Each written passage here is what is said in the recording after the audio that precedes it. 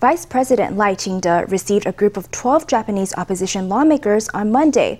The delegation was led by former Japan Foreign Minister Maehara Saiji of the Democratic Party.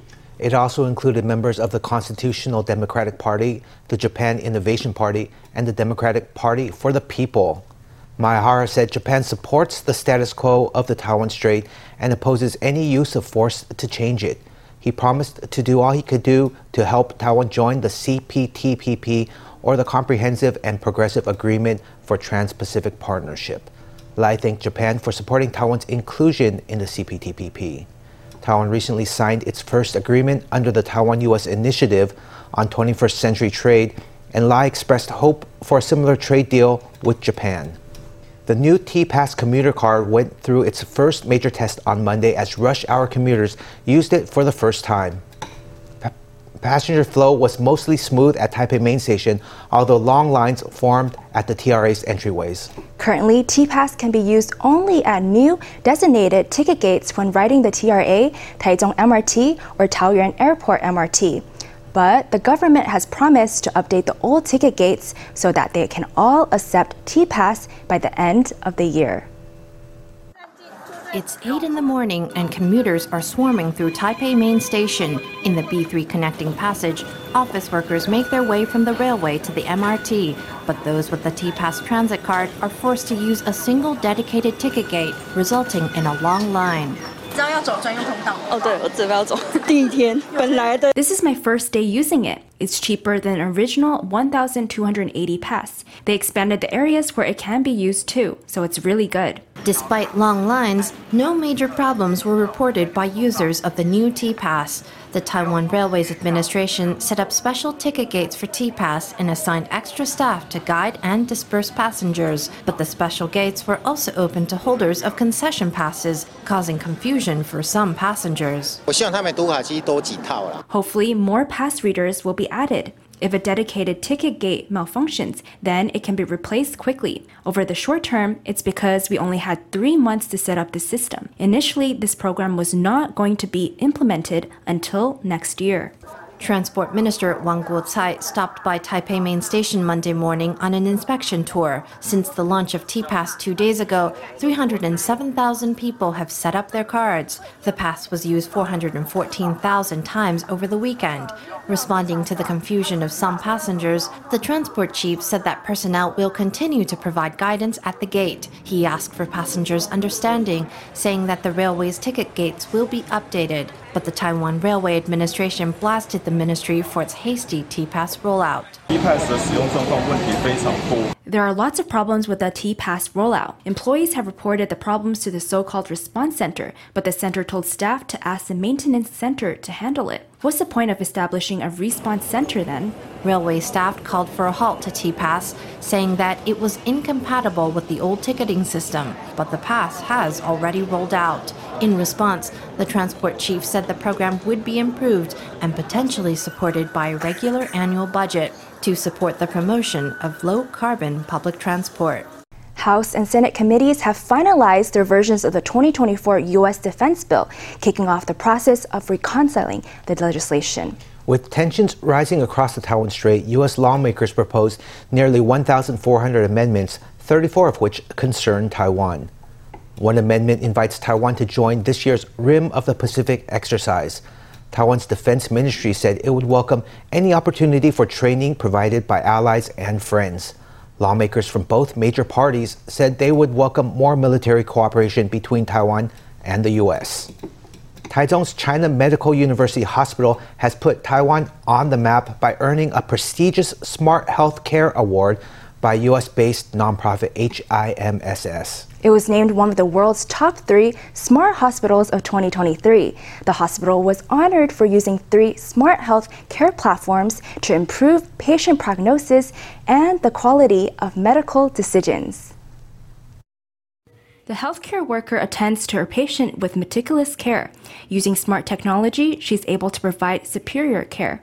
This year, China Medical University Hospital was named one of the world's top 3 smart hospitals by the HIMSS. Our AI solutions target severe diseases where the fatality rate is very high. For example, Klebsiella pneumoniae has a fatality rate of at least 60%, but through the use of our smart pathogen management platform, we were able to reduce the fatality rate by 20% during a very rigorous evaluation process in a competition against numerous foreign hospitals. They were able to see our important efforts in this area. 3 smart healthcare platforms are being used to save critically ill patients, in some cases improving the survival rate by 20%. The hospital is also working on AI voice assistant technology. 帮医生跟护理人员 It's to help doctors and nursing staff by reducing the documentation burden and increasing work efficiency and quality. Earning the HIMSS accolade was no mean feat, given the rigorous evaluation process. China Medical University Hospital is the only one from Taiwan to win the recognition. 我们在3大集中 We have used AI and digital technology for the treatment of 3 major emergency and severe diseases, including sepsis, acute myocardial infarction, and acute respiratory distress syndrome. We were able to successfully reduce patient mortality and to save more lives. This is the main reason we won the award. The global honor reflects the hospital's commitment to merging traditional care with digital transformation and to optimizing its healthcare environment. Taiwan's society is rapidly aging. In Yilan County, the local government has an innovative project combining healthy living in old age with economics. Older people are excited about socializing, saving money, and staying active, thanks to the Health Save Sense Love Pocket Money project. Local residents in Yilan can join free exercise classes and win points for each minute they spend getting active. Those points can then be spent on essential items. Local officials are delighted with the success of the project, and they want to expand the circulation of the points so they can be used to buy more goods and services in the local community. A truck pulls into a residential community. The door opens to reveal a dazzling array of goodies. Porridge oats and toilet paper are among the essential goods on offer. Customers don't pay any money, they just spend their hard-won points. Then the music starts up and it's time to have a bowl. After that workout, everyone has a snack and a rest. Volunteers are on hand to check the temperature, blood pressure, and heart rate of the fitness fans. I come every day. I come to volunteer at 4 a.m. and leave at 6 p.m. Older people are so happy to come here. We can come and exercise together and collect points. The Health Save Sense Love Pocket Money project, run by Yilan County government, encourages older people to get out of the house and get active by taking part in health classes. By attending class, they win points that can buy these goodies. After we started the classes, all the communities organized a competition to see who can collect the most points. They give the winner a prize. The scheme has won the Social Affairs Department lots of praise. Now they've upped the ante by lowering the age limit for participants. Everyone over the age of 55 is welcome to get active and win prizes. We will expand the circulation of these points in the future to be valid as payment for all the industries in the community or local agricultural products. That's what we really want. The Social Affairs Department plans to release a Points 2.0 that local people can use as a local currency in even more locations. The project wants to combine healthy living, socializing, and local economics to create a vibrant local culture. A political dispute is brewing over the cost of a visit by former UK Minister Liz Truss. The former minister made a 5-day visit in May to express her support for Taiwan. Sources revealed that Taiwan spent nearly 4 million NT on the visit for items including transport, accommodation, and fees for attending events and giving a speech. Critics contend that the funds should have been spent elsewhere, but the DPP defends the expenditure. 是人民的纳税钱，钱要用在刀口上。 This is the people's tax money, and it should be spent appropriately. What exactly has been the benefit of spending this sum of money? 这个英国的前首相Liz 到台湾来的时候，也有到我们的这个立法院来拜会。 When former British Prime Minister Liz Truss came to Taiwan, she also visited the Legislative Yuan. At the time, lawmakers from all parties reiterated their welcome, so I don't understand how it can be that as soon as she leaves, there can be criticism over the expenses and talk of a cover-up. I don't think that's in line with diplomatic norms. Premier Chen Jianren also addressed the issue. He said that the costs related to the visit were in line with national protocol. The Foreign Ministry said the same, emphasizing that all administrations use the same protocol regardless of their political party. The Industrial Technology Research Institute, or ITRI, held a forum on June 30th to explore the impact of generative artificial intelligence. AI specializes and industry leaders gave keynote speeches on the changes and opportunities brought by ChatGPT and other AI technologies. ITRI said it would lead Taiwan through its AI transformation using the four-pronged approach of trend monitoring, technology development, regulatory strengthening, and talent cultivation. This forum was part of a series of events marking ITRI's 50th anniversary.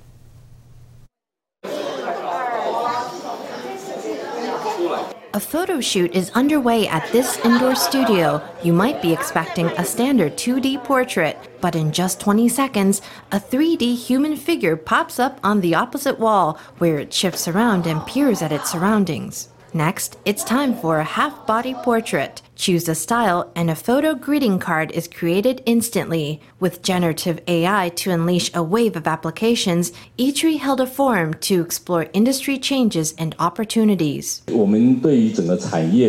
the industry meets generative AI, we have to think about the potential applications, how production processes might change, and how the overall working environment might change. It's our duty at ITRI to lead Taiwanese industry through this wave of transformation. ITRI outlined 4 strategies for helping Taiwan benefit from generative AI. First, continuing to monitor AI's impact on everyday life and industrial development. ITRI also proposed improving industrial technologies to enhance information accuracy, as well as strengthening legal protections for intellectual property and information security. Finally, it proposed nurturing talent across generations to drive innovation and ensure a workforce adapted to new technologies. You'll hear analysis from the technology side. I'll provide observations from the perspective of global governance norms, and I'll put forward concrete suggestions regarding laws and regulations, including how we at ITRI are taking action. As for applications, we have identified nearly 40 that could potentially integrate generative AI. At the forum, AI specialists and industry leaders gave keynote speeches to a packed house. ITRI hopes that generative AI will drive Taiwan industry to even greater heights of global competitiveness. Healthy living is a huge trend since COVID-19. Taiwan's fitness industry is booming, and it's not just the big chain gyms. Small-scale gyms catering to specific groups are proliferating. Gyms just for women are a big trend. Related industries such as nutrition coaching and fitness tech are also flying high.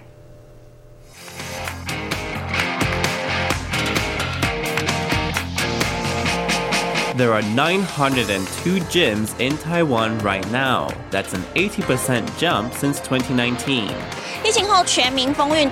The whole country is crazy about working out in the wake of COVID-19. There are more and more sports grounds for outdoor training, and gyms are constantly opening.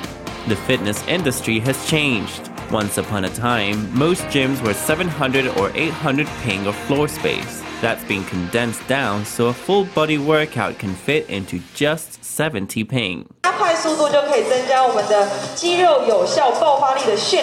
18 machines are arranged in a circle, with a coach leading the class in the middle. Another coach helps students correct their posture. This gym is just for women and specializes in 30-minute-long high-intensity training sessions.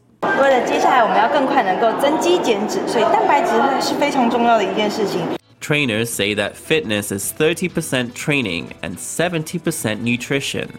Many teach how to raise your basal metabolic rate through a carefully designed diet. I'm a working woman, and after I had children, I felt like I got weaker.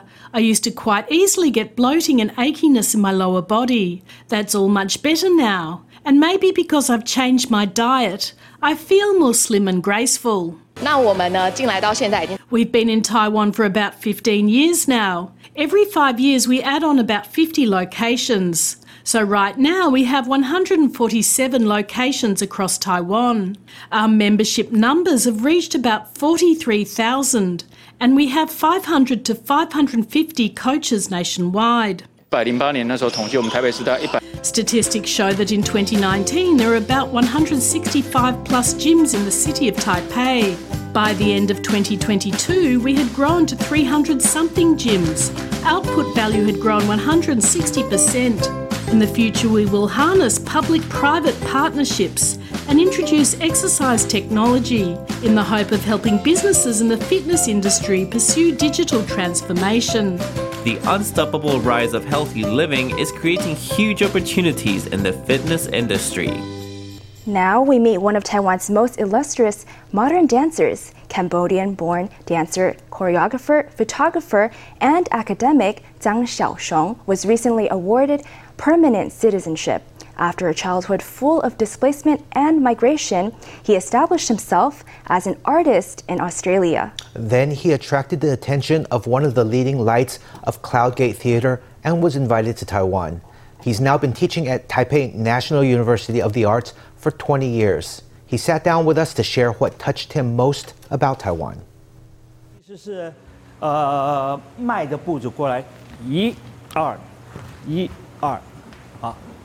Cambodian-born dancer Zhang Xiaosheng fled to China to escape the Cambodian Civil War. Later, he moved to Australia to unfold his dance career. Now a professor, he's lived in Taiwan for 27 years. One of the most important figures in his career was the celebrated Taiwanese dancer and late member of the Cloudgate Theatre, Luo Manfei. She said, what you've got is such a fluid movement, the energy, and most of all, it's got so much oriental color in it, oriental elements, but transformed fantastically. She said, we don't have that in Taiwan, you must come over here. So I was very moved. Wow, how sincere and passionate the Taiwanese are. And she revealed a very important message that what I create is needed. Throughout his teaching career, Zhang never stopped creating. He produced over 100 dance works over the decades, performing at major festivals and earning great acclaim worldwide. He gave his students ways to express their energy and challenged them to master their art. Zhang was granted an Alien Permanent Residence Card or APRC in recognition of his contributions to Taiwanese dance. When I first came, what touched me the most was the cultural diversity here. It allowed me to dive deeply into completing a full educational system. I suppose it was a kind of paradise where I could pass on all of my experience. From Cambodia through China and Australia and then to Taiwan. From early studies of history and a love of literature to falling in love with dance and then photography, Zhang has had an extraordinary life full of intense highs and lows. He says that while life can never be predicted, you can learn to see each unexpected vista as a gift. A shoemaker in Taipei is adapting to greet the changing fashions of 2023 while maintaining the essence of their craft. The company makes and sells embroidered shoes in the heart of historic Dadaocheng district. Once big business, the embroidered shoe fell out of fashion in the late 20th century. But now, the fourth generation wants to make embroidery relevant again. Chen Wei and Xu Zongyuan are finding ways to use technology in their local workshops without compromising the delicate beauty that defines this traditional art. Nestled in a new Taipei alley is this narrow workshop where 5 or 6 shoemakers are hand-sewing embroidered shoes. A length of fabric is trimmed and the upper begins to emerge. The fabric goes through a sewing machine, is fixed and processed. The next step is bringing upper and sole together without any traces showing at the sides, a real test of the master's art. The shoe is glued together and then nails must be hammered in to stabilize the sole. We're still only halfway to a finished pair of shoes, despite the hours of skilled work that have already gone in. In the early days, embroidered shoes never had insoles. Modern people are used to trainers, so they think that wearing old-fashioned embroidered shoes will be uncomfortable and they won't be able to walk in them for long. So then we adopted a very thick insole like this. shoemaker Xu Zongyuan inputs a command and 38,000 stitches are in motion. With the help of modern technology, hours of the most fiddly work can be shortened. This shoemaker first rose to prominence in Shanghai in 1936, but times change and sales have fallen since the 30s. The third generation of the family business strongly considered calling it a day. When I was little and I got up, I would never see my dad. He was already at work. He worked 365 days a year. My memories of him are that I never saw him. One day he thought he wouldn't be able to do it forever, and we discussed that and said it would be such a shame if, after it ended, nobody knew what embroidered shoes were anymore. When we started, we had no idea. Then we came back and took the business over, and the first thing we wanted to do was mass production. So we started looking for computerised embroidery, plus we studied some new skills and brought them into our workshop. Fourth-generation shoemaker Chen Wei didn't want to fold the 80-year-old family business, so she and her husband both quit their international jobs and went back to Taipei to help the family. They are continuously upgrading the system and bringing in connections with other industries. They've tested embroidery products in collaboration with EasyCard and other famous brands, bringing a breath of fresh air into this historical industry. I think it's thanks to him, my husband. He has a more businesslike personality. When he thinks that this one thing isn't needed, he finds a way to create something else. Our mission is, we hope that we can promote the embroidered shoe industry and it can rise up to its centennial year. This old-fashioned shoe is transforming to meet the needs of the 21st century. As the business looks forward to its 100th year, the family is determined to keep embroidery in fashion.